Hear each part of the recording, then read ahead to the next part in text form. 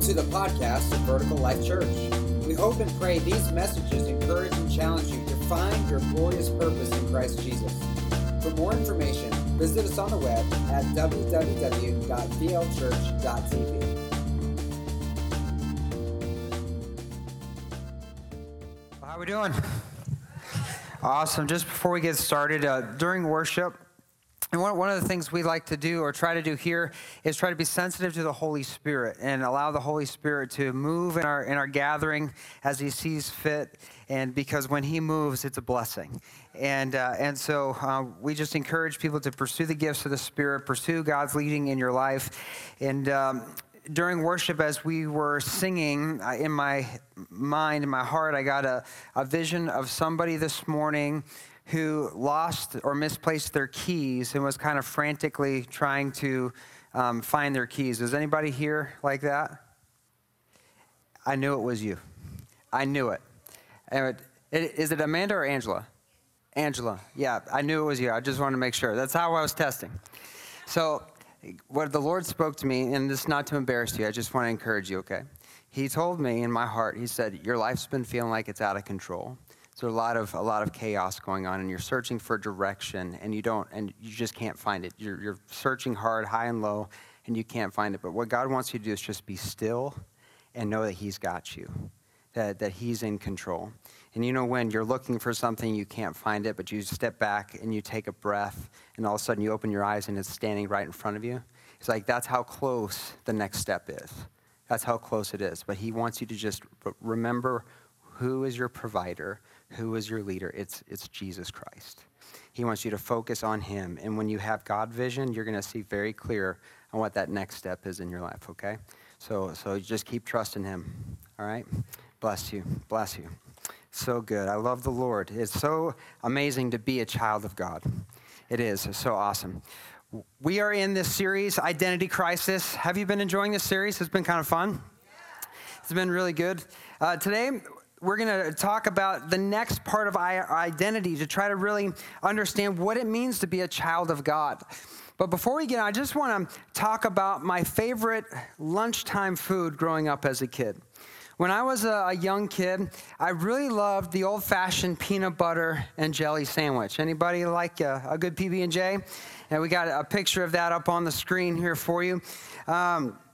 Now, I don't eat a lot of PB&Js now because it doesn't fit into my high-protein, low-carb diet anymore, so I don't eat too many of those, very rare. But it was a go-to when I was a kid. I remember in elementary school in New England. For those of you that don't know geography, New England is the Boston area. I don't know what happened after the Revolutionary War. We thought we could do England better, so now we have a New England, just like we have a New York and a New Dutch, Pennsylvania. It's America, right? We try to do everything better, right? But in New England, in elementary school, when it was like first, second grade, we only had 3 options for lunch. You could have hot lunch, and I don't even remember what they served because it didn't apply to me. You had the peanut butter and jelly, or you had a peanut butter and fluff, otherwise known as a fluffernutter. Have you heard of a fluffernutter? We have a picture of that. If you don't know what peanut butter is, it's a peanut butter sandwich with marshmallow cream. Oh my goodness, you mix marshmallow cream and peanut butter together, I swear that's what they ate in the desert. That's manna from heaven. It's like angel food. You know, if I have to confess, I smashed 1,000 or 2,000 fluffernutters in my day. But peanut butter and jelly is a common go-to snack for kids. It's a quick meal for parents. But I think kids today are spoiled rotten because they have these things you can buy. Like I buy groceries at the store. I do buy groceries for shipped on the side. And so I often go to the store, and in the freezer aisle, they have frozen peanut butter and jelly sandwiches called Uncrustables. Uncrustables. Kids, not only is it just you just quick and grab it out of the freezer, they don't have the luxury of trying to tear off their own crust. I remember trying to do that and trying not to rip half the sandwich off, peeling my crust off the peanut butter and jelly sandwich. You know, so I think kids are awfully spoiled today. But this is a common go-to for parents, for kids. it satisfies, it's got some protein in there, it gives you the energy. And I just think that it's one of the best inventions of our day, because even for moms, moms across the world love the peanut butter and jelly sandwich because choosy moms choose what? Jif. You see what I did there? Yeah, we'll be here all day. Okay. So peanut butter and jellies are easy to make. So if you think about the ingredients of a PB&J, what goes into a PB&J? Peanut butter, jelly, and bread, right? Three basic ingredients. Now, when I was growing up, I ate grape jelly. That's what we grew up on, was grape jelly. When I got married, I was informed grape jelly was gross. So now I eat strawberry jelly. If I have any strawberry jelly fans? Yes, shout out to my strawberry jelly cohorts. So at the Henry household, if you come for a PB&J, you're getting strawberry jelly. It's a cardinal sin to have grape. But if you think about peanut butter and jelly, the main three ingredients, these are the ingredients that we think of for this delicious snack. But that's not all the ingredients in the sandwich, because each ingredient has its own ingredients, right?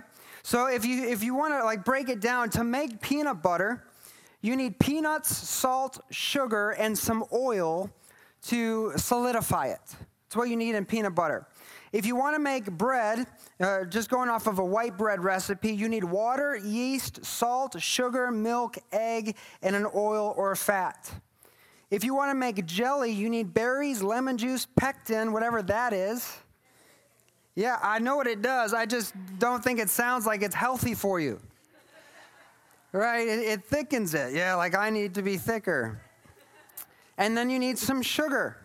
So you have all these additional ingredients. And just in case you wanted to go home and make some fluff, you got water, granulated sugar, corn syrup, egg whites, cream of tartar, that sounds gross, and vanilla extract.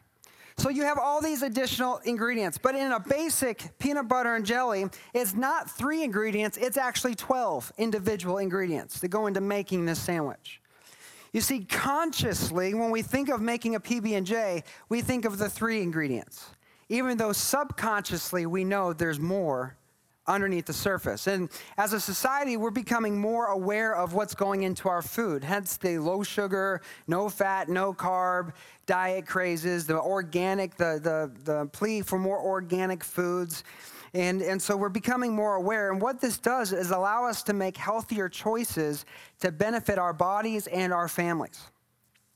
When you think about your life for a moment, or you think about your experiences, especially as it pertains to the area of identity, what you believe about yourself, most often we only think on the surface.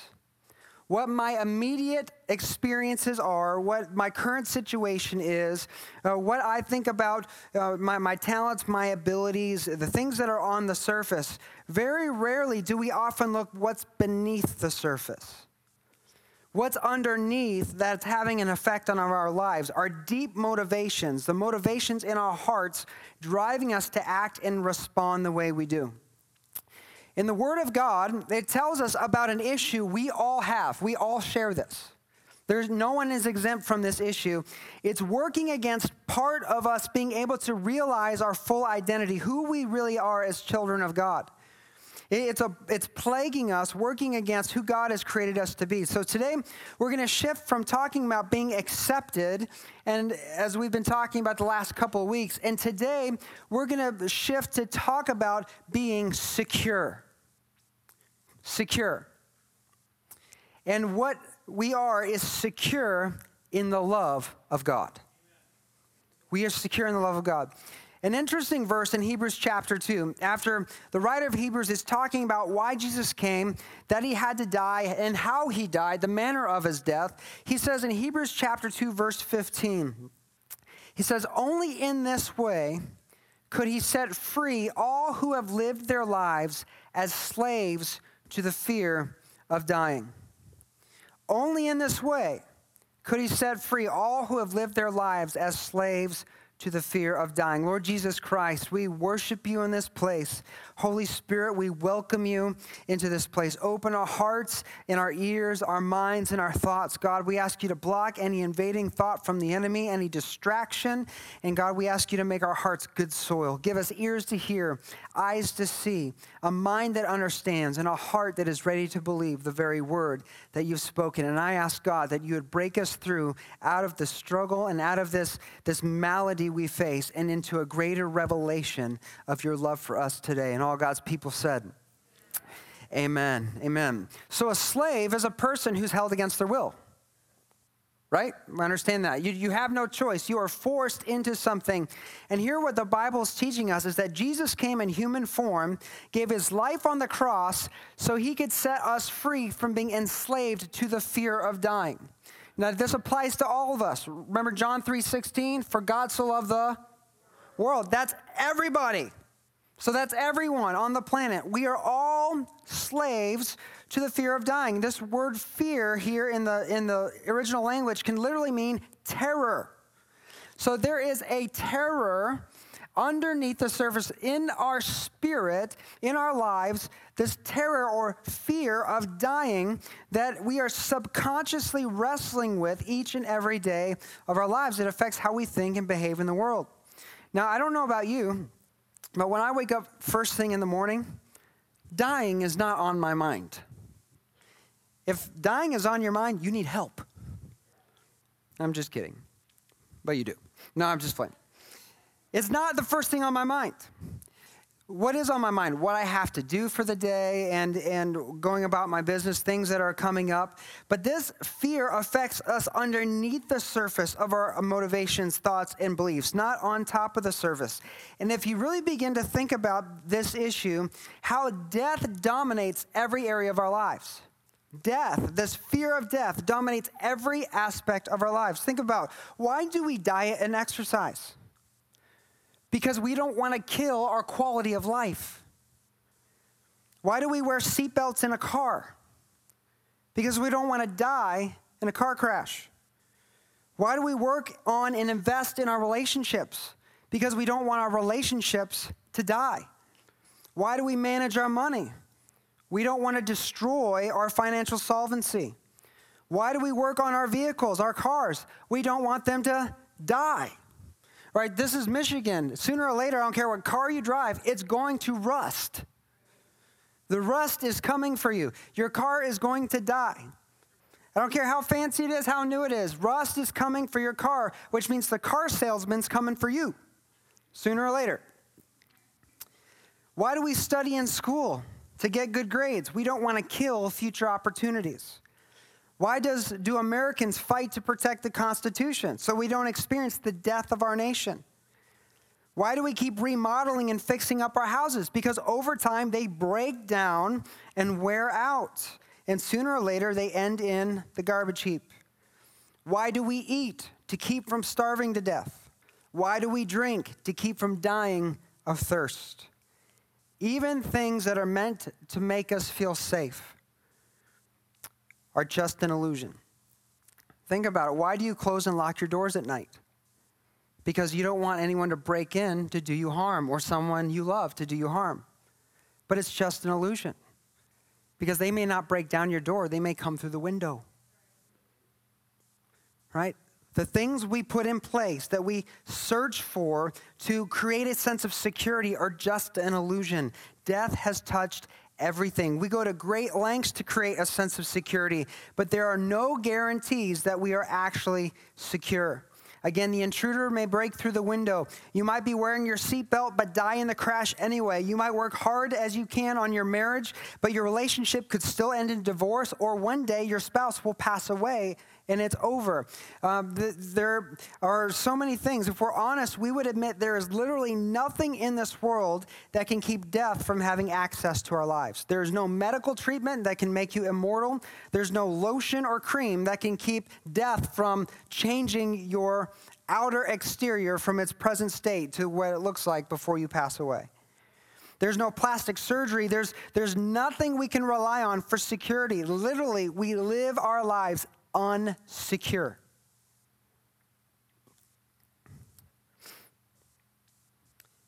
We are not secure against death. And because such is life, we are foundationally insecure. And we're fighting every day of our lives to find a sense of security, no matter how confident you feel in the moment or you think you are. At the subconscious level, there is a fear of death driving you every moment of your life. In physics, according to Britannica.com, the second law of thermodynamics, this is a law of physics, states that in a closed system, there are no processes that will tend to occur that increase the net organization of the system or decrease the amount of chaos or disorder in the system. Thus, the universe taken as a whole is steadily moving toward a state of complete randomness, lacking any order, pattern, or beauty. This fate was popularized in the 19th century as the heat death of the universe. Literally, every molecule in the known universe is heading towards a state of destruction.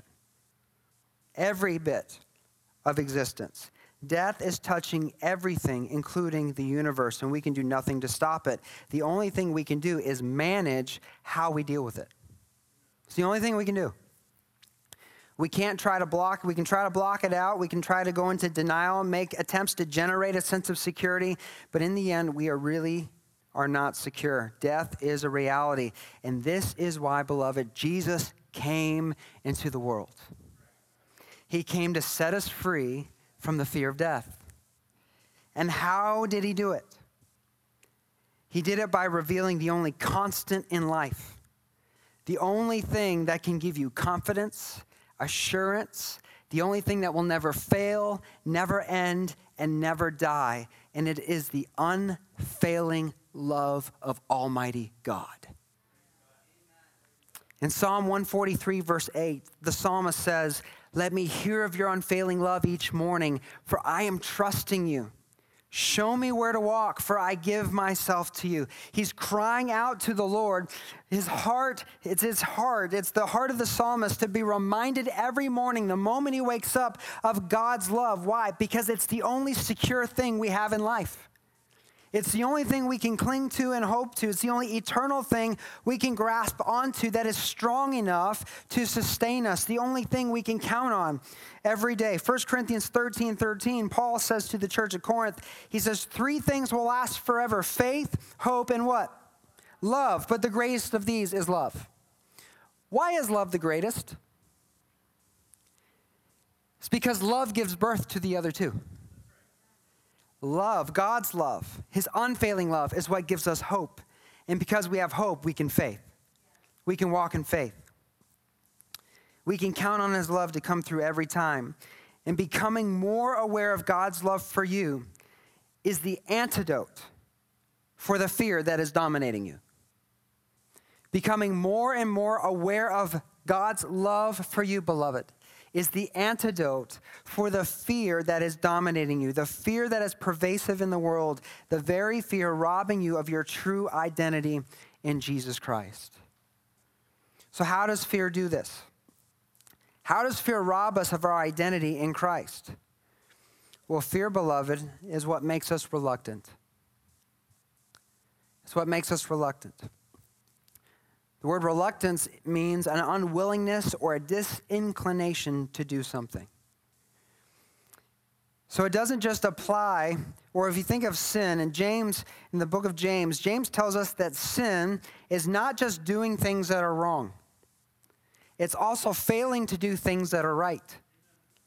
It's not just purposely doing things that are against God's will or his heart. It's also not doing the things God wants you to do. It's a double-edged sword. So there are many things as believers, especially in this day and age, this culture, this time, this country, that we're reluctant to do as children of God, that the Word of God guides us to do to bring about blessings in our lives and in the world. We're reluctant to do them because it's fear that gets in the way. People are reluctant to go to events like City Walk. Dave, I appreciate you stepping in and doing the announcements. We had the City Walk event a couple weeks ago, and it was an amazing time. And last week, the gathering of worship was probably one of my most favorite services we've ever had here at VLC. It was just amazing just to share and to celebrate that together. But those that went to City Walk and we just gathered to pray and to pray over people, many will tell you they were reluctant to come. They were fearful. They kind of didn't want to come because they didn't know what to expect.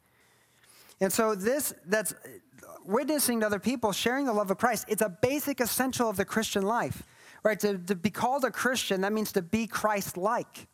We're called followers of Jesus. And what did Jesus do? He went around teaching and preaching about the kingdom of God. What do followers of Jesus do? We witness about what we've seen and heard about Jesus, testifying about the kingdom of God. This is what we do. It's basic, very basic. But yet, most believers don't do it. We don't testify. We don't proclaim. We don't step out in faith to share our faith with other people. Why? Because we're afraid. We're reluctant. Believers today are reluctant to get involved into small groups of people for fear of not being accepted or people finding out about their problems and judging them, or worse, hearing about other people's problems and feeling like you have to do something about it, getting involved in their mess. We're reluctant to commit, to surrender to God's calling in our lives, reluctant to pursue the baptism and filling of the Spirit, the gifts of the Spirit, to be used by God for fear of the unknown, that we might feel weird or experience something crazy, like speaking in tongues. Oh, I don't know about that speaking in tongues stuff. That's just weird. It's from God. It's from God. There's an anxiety in the body of Christ that gets in the way of bold faith. The very faith the Bible says pleases the Lord. Because there's fear. There's reluctance. You know, our 6 core values of our church is wholehearted worship. There's fear that gets in the way of people being able to worship without hindrance.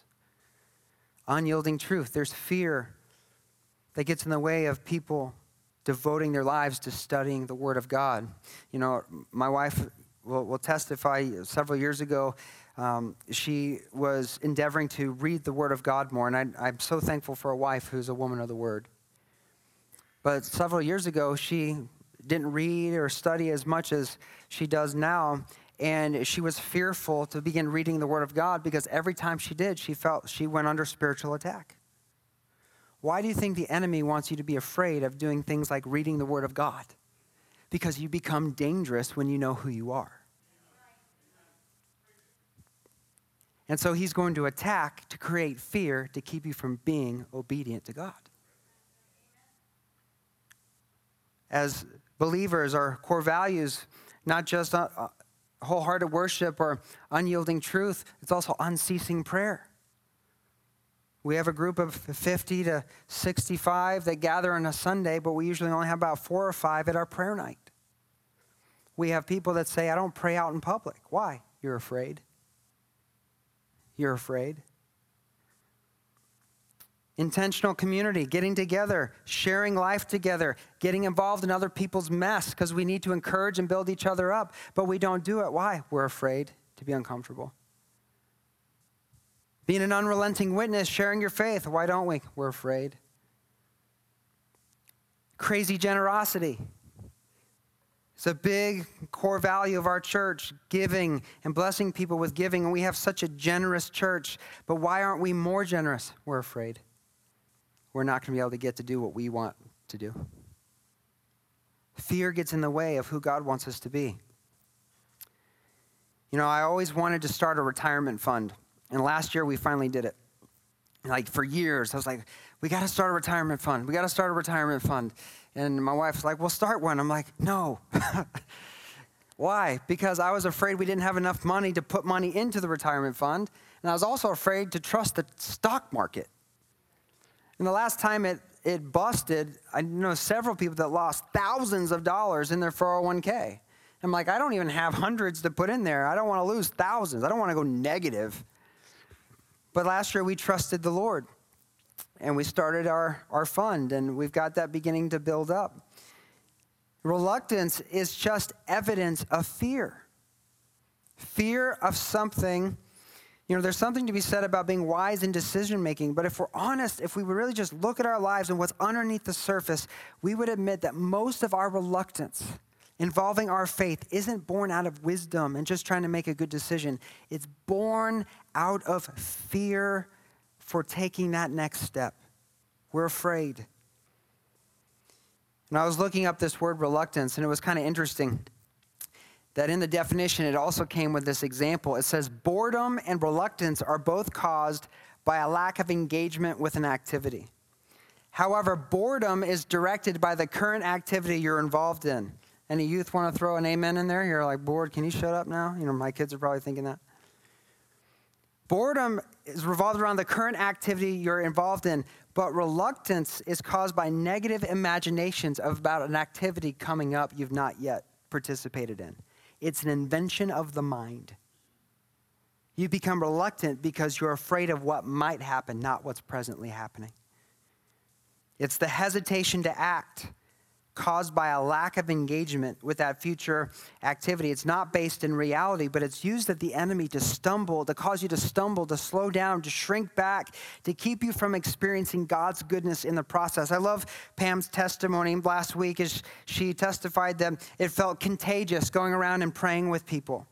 And how like she wants to do it more. She wants to be a sidewalk evangelist. What happened in that moment? Reluctance went away and she discovered who she is as a child of God.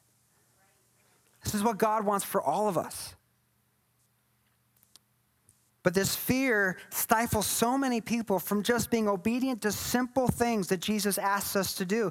I think about all the testimonies last week, how they would not have happened if we weren't obedient to what God wanted us to do and step out in faith.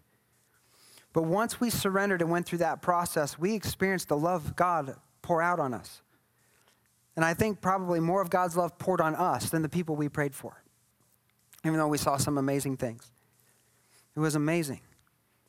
And what happened after the fact? There was no more reluctance, but a hunger and a contagious passion for more.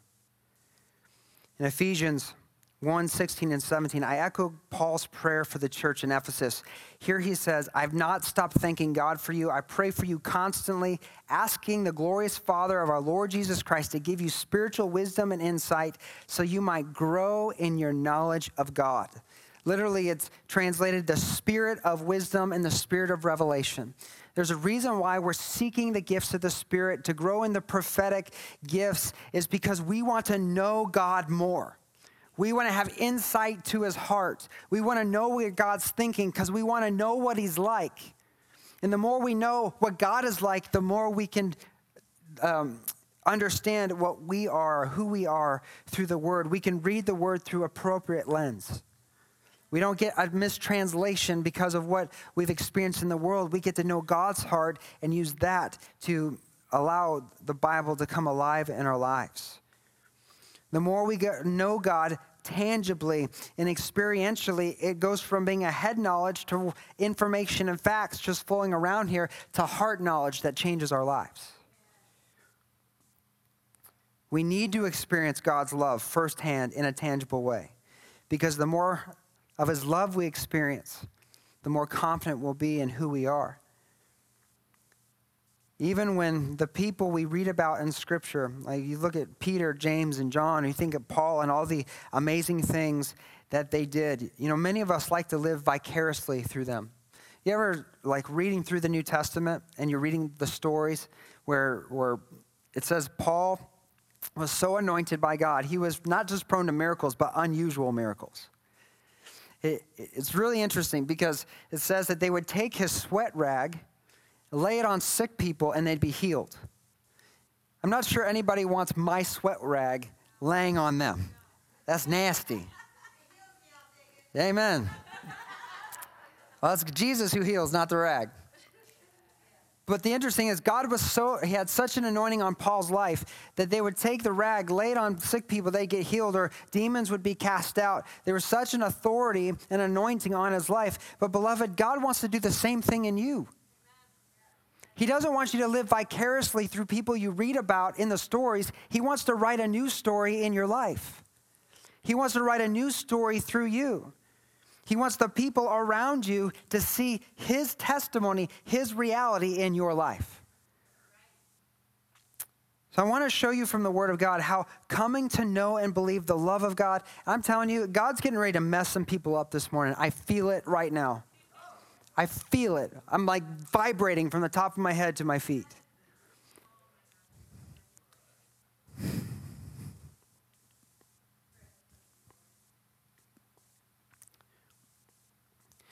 Knowing God's love for you is going to be a game changer in your life. In 1 John 4:16 through 18, the word of the Lord says, we have come to know and believe the love that God has for us. God is love. And whoever abides in love abides in God, and God abides in him. And by this is love perfected with us, so that we may have confidence. Somebody say confidence. His love is perfected in us, so we may have confidence for the day of judgment, because as he is, so also are we in this world. There is no fear. Somebody say no fear. There's no fear in love, but perfect love casts out all what, beloved? It casts out all fear. For fear has to do with punishment. And whoever fears has not been perfected in love. The fear of death, it's this curse that we wrestle with. Underneath the fear of death, this plague that affects us all, this subconscious ingredient is really a fear of standing before God in judgment and being found unworthy.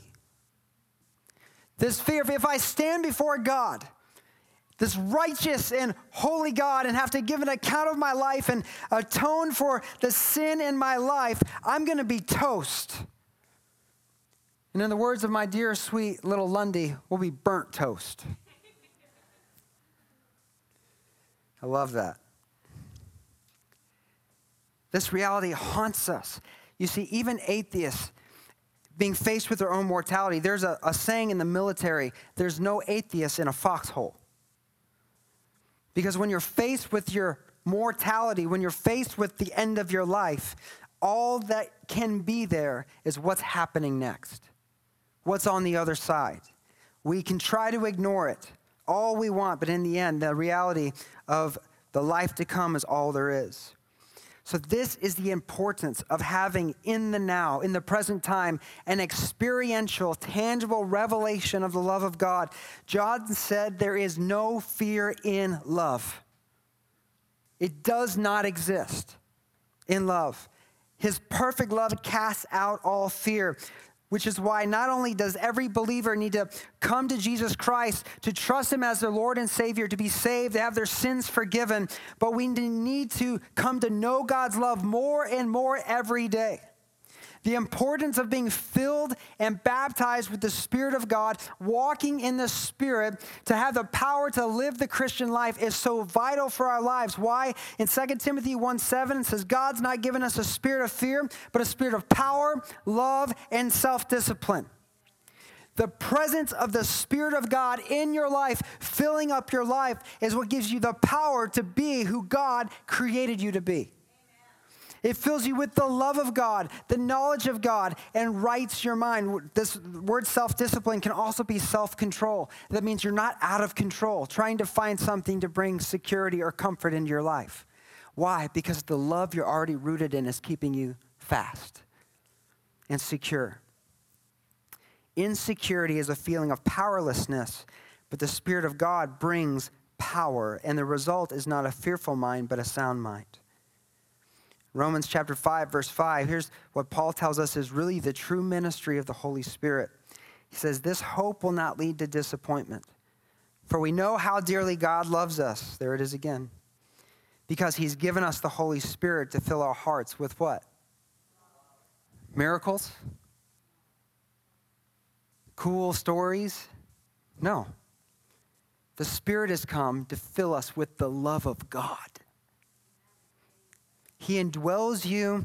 He comes to live in you when you receive Christ as your Lord and Savior. In Acts 1:8, Jesus said the Spirit will come upon you in baptism and anoint you with power. You'll receive power to become or testify and be witnesses of Jesus Christ.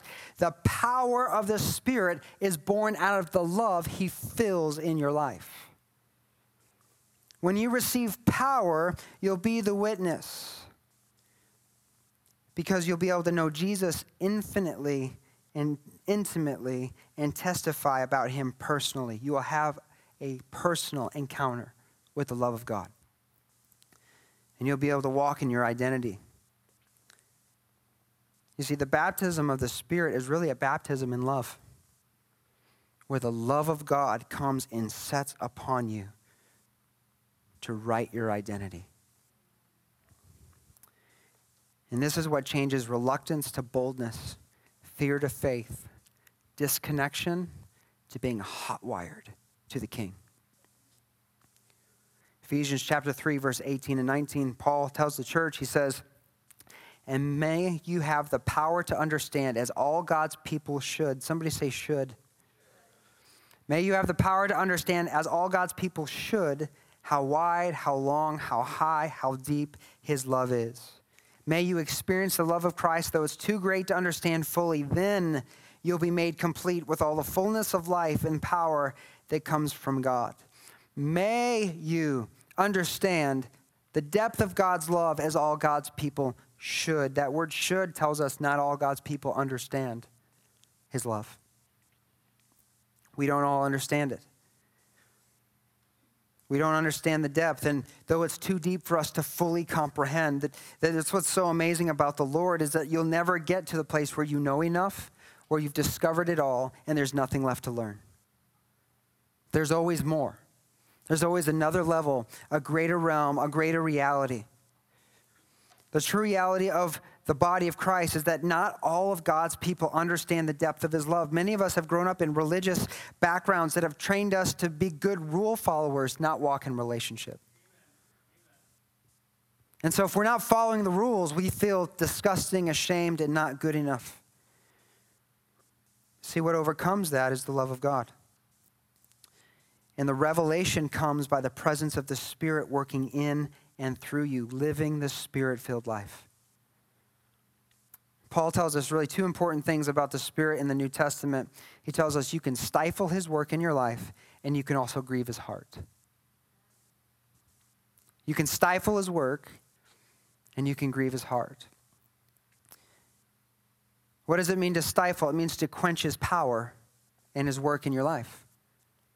That he's not going to take you over. He's not going to make you do something you don't want to do. He's going to invite you into an opportunity. He's going to invite you into a relationship and say, will you come with me? Will you walk with me? Let's do this thing together. I want you to experience this. I want you to be a part of this. I want you in on this. And you have the right as a child of God to say yes or no. And when we say yes, oh, he gets excited. But when we say no, it breaks him. Breaks him. You realize you have the ability to break the heart of God.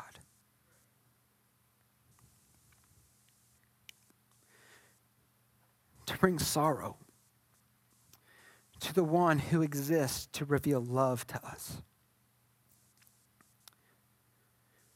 So how do we grieve him? What is it? Isaiah 63:10 says they rebelled against him and grieved his Holy Spirit. He became their enemy and fought against them. Speaking of Israel in the Old Testament and in other nations. But what it shows us is that when we rebel, when we choose not to walk in step with the Spirit, but go our own way, follow our own wisdom, our own plan, and not capitalize and activate our faith in the moment, we bring grief to his heart. And why is he grieved? Is he grieved because we're sinning again? No, he saw that from the beginning of time.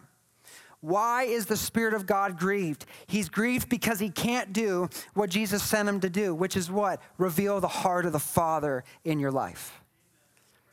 He can't open more revelation of love in your life and then dump his love out of your life into other people around you. His heart is grieved because he's not able to do what he was sent to do.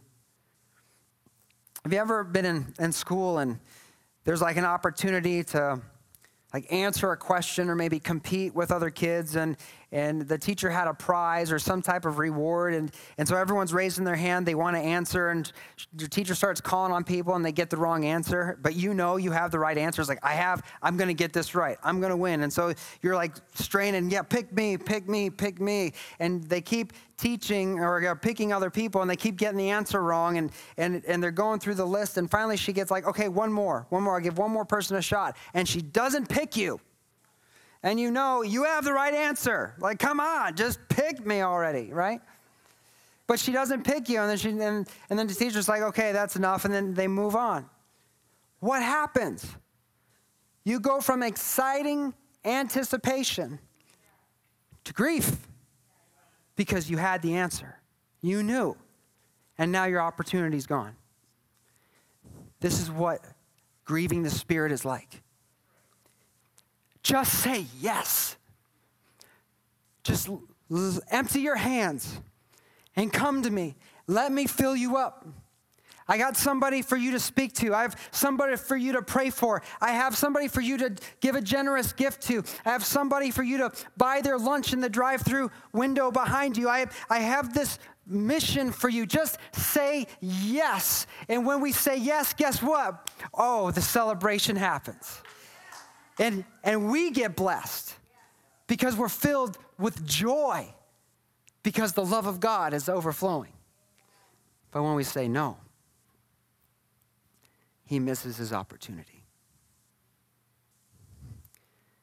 Beloved, 1 John 4:16 says, we have come to know and believe the love that God has for us. Whoever abides in love abides in God, and God abides in him. His perfect love casts out all fear, but notice you're not instantly cured of fear the moment you place your faith and trust in Christ. John says we've come to know, which means this is a process.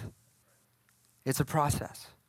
It's a process of following the Spirit, being filled with the Spirit, learning to obey his voice, hear his voice. And as we follow and we have these encounters and these experiences, what happens? We begin to believe and trust that what he says is true. We get to believe and trust in the security we have in the love of God. And that makes our faith real as we become confident in the only thing that remains forever.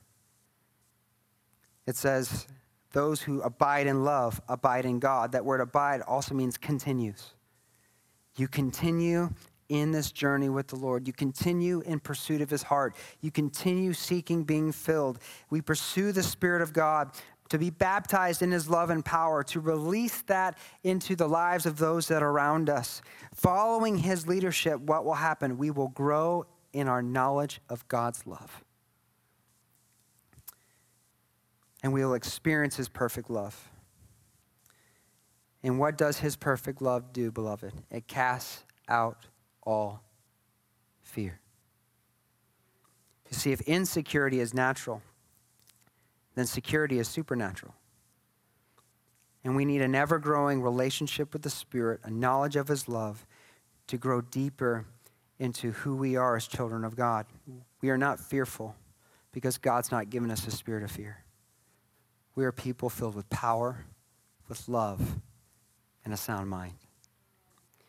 You know, some of you, you're here and you've never been baptized or filled in the Spirit, and you want to be baptized in the Spirit to make this faith that's been intellectual for so long become tangible. That's an awesome thing. I know exactly how you feel. But there's some things getting in the way.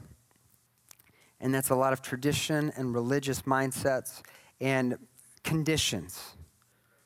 When we come to the Lord with conditions, we can't expect to receive from the Lord. We have to come and surrender. Not with our hands full, but with our hands empty. There are times in my life where I had to say, okay, God, I'm going to forget everything I've ever learned, and I want you to teach me afresh. And until I was empty like that, God couldn't show me anything. But the things that he's shown me since. God wants to fill you. He wants to touch you. But some of you are going to need to let go of what you've been using to give you security. That's called laying down your idols. The things you run to. You're going to cast it down and say, God, I'm not going to worship this anymore. I'm going to worship you. I'm going to give you my life wholly, completely. I'm going to let go of religious traditions in pride and fear, and I'm going to grab on to the gift of the Spirit. You know, some of you want to go deeper. You want more of God. You want to be bold. You want to be a witness, but there's something making you reluctant, something that's holding you back. There's a level of guilt and shame you've not been able to shake because of past mistakes and things that you've gone through. You look at other people's lives and you're like, man, I'm not like that person. I'm not like that person. I don't think I'll ever get there. Or I wish I was this, or I wish I was that, because of the shame and the guilt that's on your life. Beloved, the Bible says if we turn away from what we've done and we ask God's forgiveness, he will forgive us and cleanse us completely of all unrighteousness. The record is clean. And there's two scriptures, if that's you here today, you want to go deeper, you want to pursue, but there's something in your life that just makes you feel so unworthy to approach God. I want to give you two scriptures to meditate on today before we go into a time of response. Number one, I want you to meditate on Romans chapter 8, verse 1. If you've trusted in Christ as your Savior, the Word of God says, therefore there is now no condemnation for those who are in Christ Jesus, who walk not after the flesh, but after the what? Spirit. There's no condemnation. What's that mean? That means you go to the courthouse with a rap sheet a mile long, and when you stand before the judge, he says, what rap sheet? There's no condemnation. God doesn't see it. There's no fear, because fear has to do with punishment. But perfect love casts out all fear. He's not condemning you. It's like the story of the woman caught in adultery. Before Jesus' feet, the people around her had stones ready to kill her because of what she'd done. And after he rebukes the Pharisees and they drop their stones and walk away, she looks up at him and he says, where are your condemners? And she's like, I don't know. And he's like, I don't know either, and I don't condemn you. Go and sin no more. What was he doing? He was calling her into identity. You're not condemned. Get up, get out of the mess, and go be who I created you to be. You're not condemned. The second is Hebrews 13, verse 5. It says, keep your life free from money and be content with what you have, for he has said, I will never leave you nor forsake you. This is a radical, revelatory passage of Scripture. Why do people love money? It's because they think it gets them security, but it's a delusion. You can't count on it. It can't get you into heaven. It can't give you security that you think it can give you. The only security that we can find is in the love of God. But the key words in this passage, he says, I will never leave you or forsake you. That word leave means I will never reject you. I will never cast you away. I will never not love you. I will never not like you. I will never not want you around. I will never disregard your feelings, your emotions, your struggles. I will always be in it with you until we're together in glory.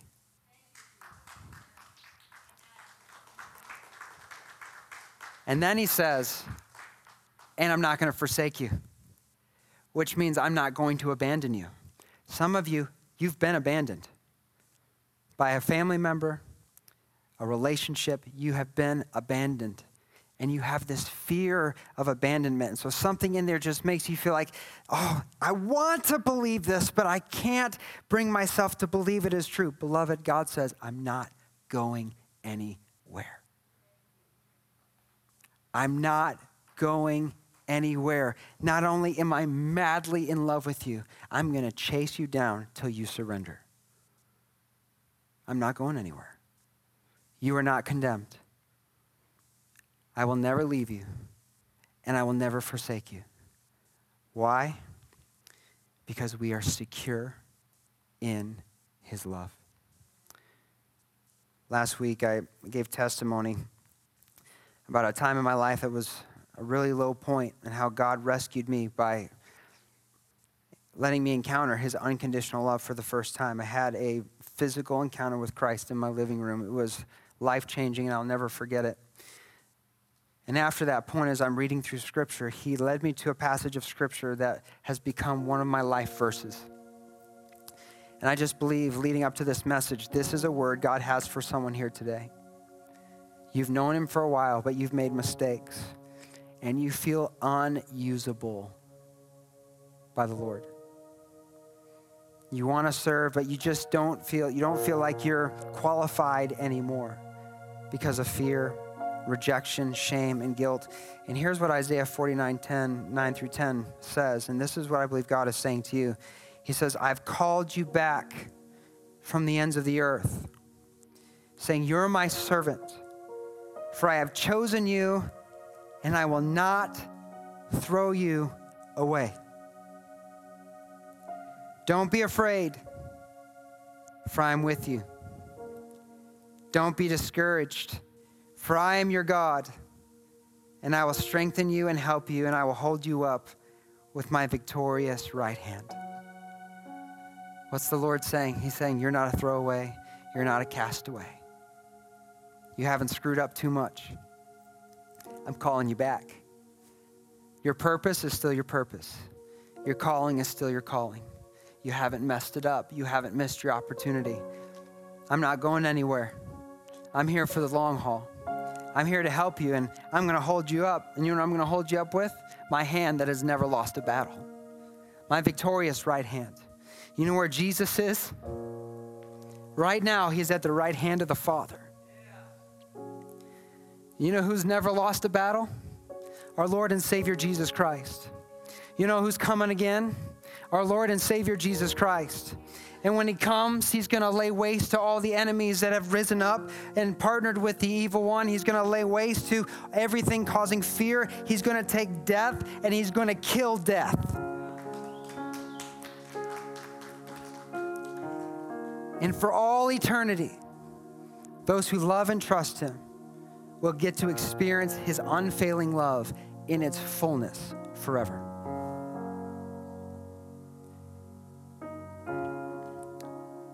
You've not wasted your chance. God is calling you back. If you're a child of God in this room today, I want you to repeat this with me. Say, I'm a child of God. I'm accepted, and I'm secure in his love. I'm a child of God. I'm accepted, and I'm secure in his love. I'm a child of God. I'm accepted, and I'm secure in his love. Some of you need to say this like you believe it. I'm a child of God. I'm accepted, and I'm secure in his love. I'm a child of God. I'm accepted, and I'm secure in his love. Let's all stand together. Lord God, we just thank you for your word. We thank you for your promise. God, I thank you that you've wiped the slate clean, that nothing is standing against us. There's no condemnation for those who are in Christ Jesus.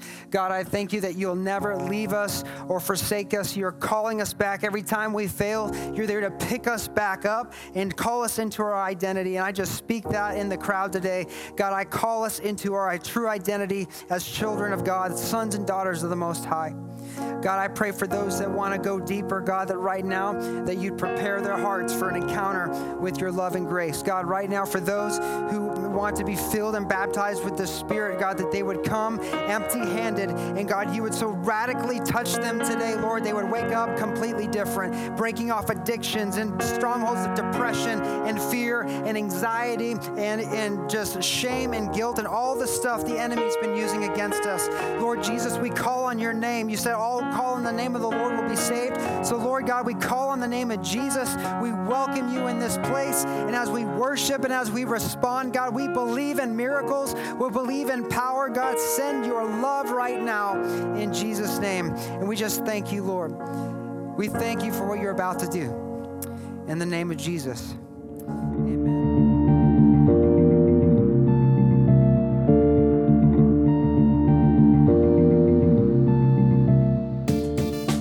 Us at Vertical Life Church, we want to say thank you for listening.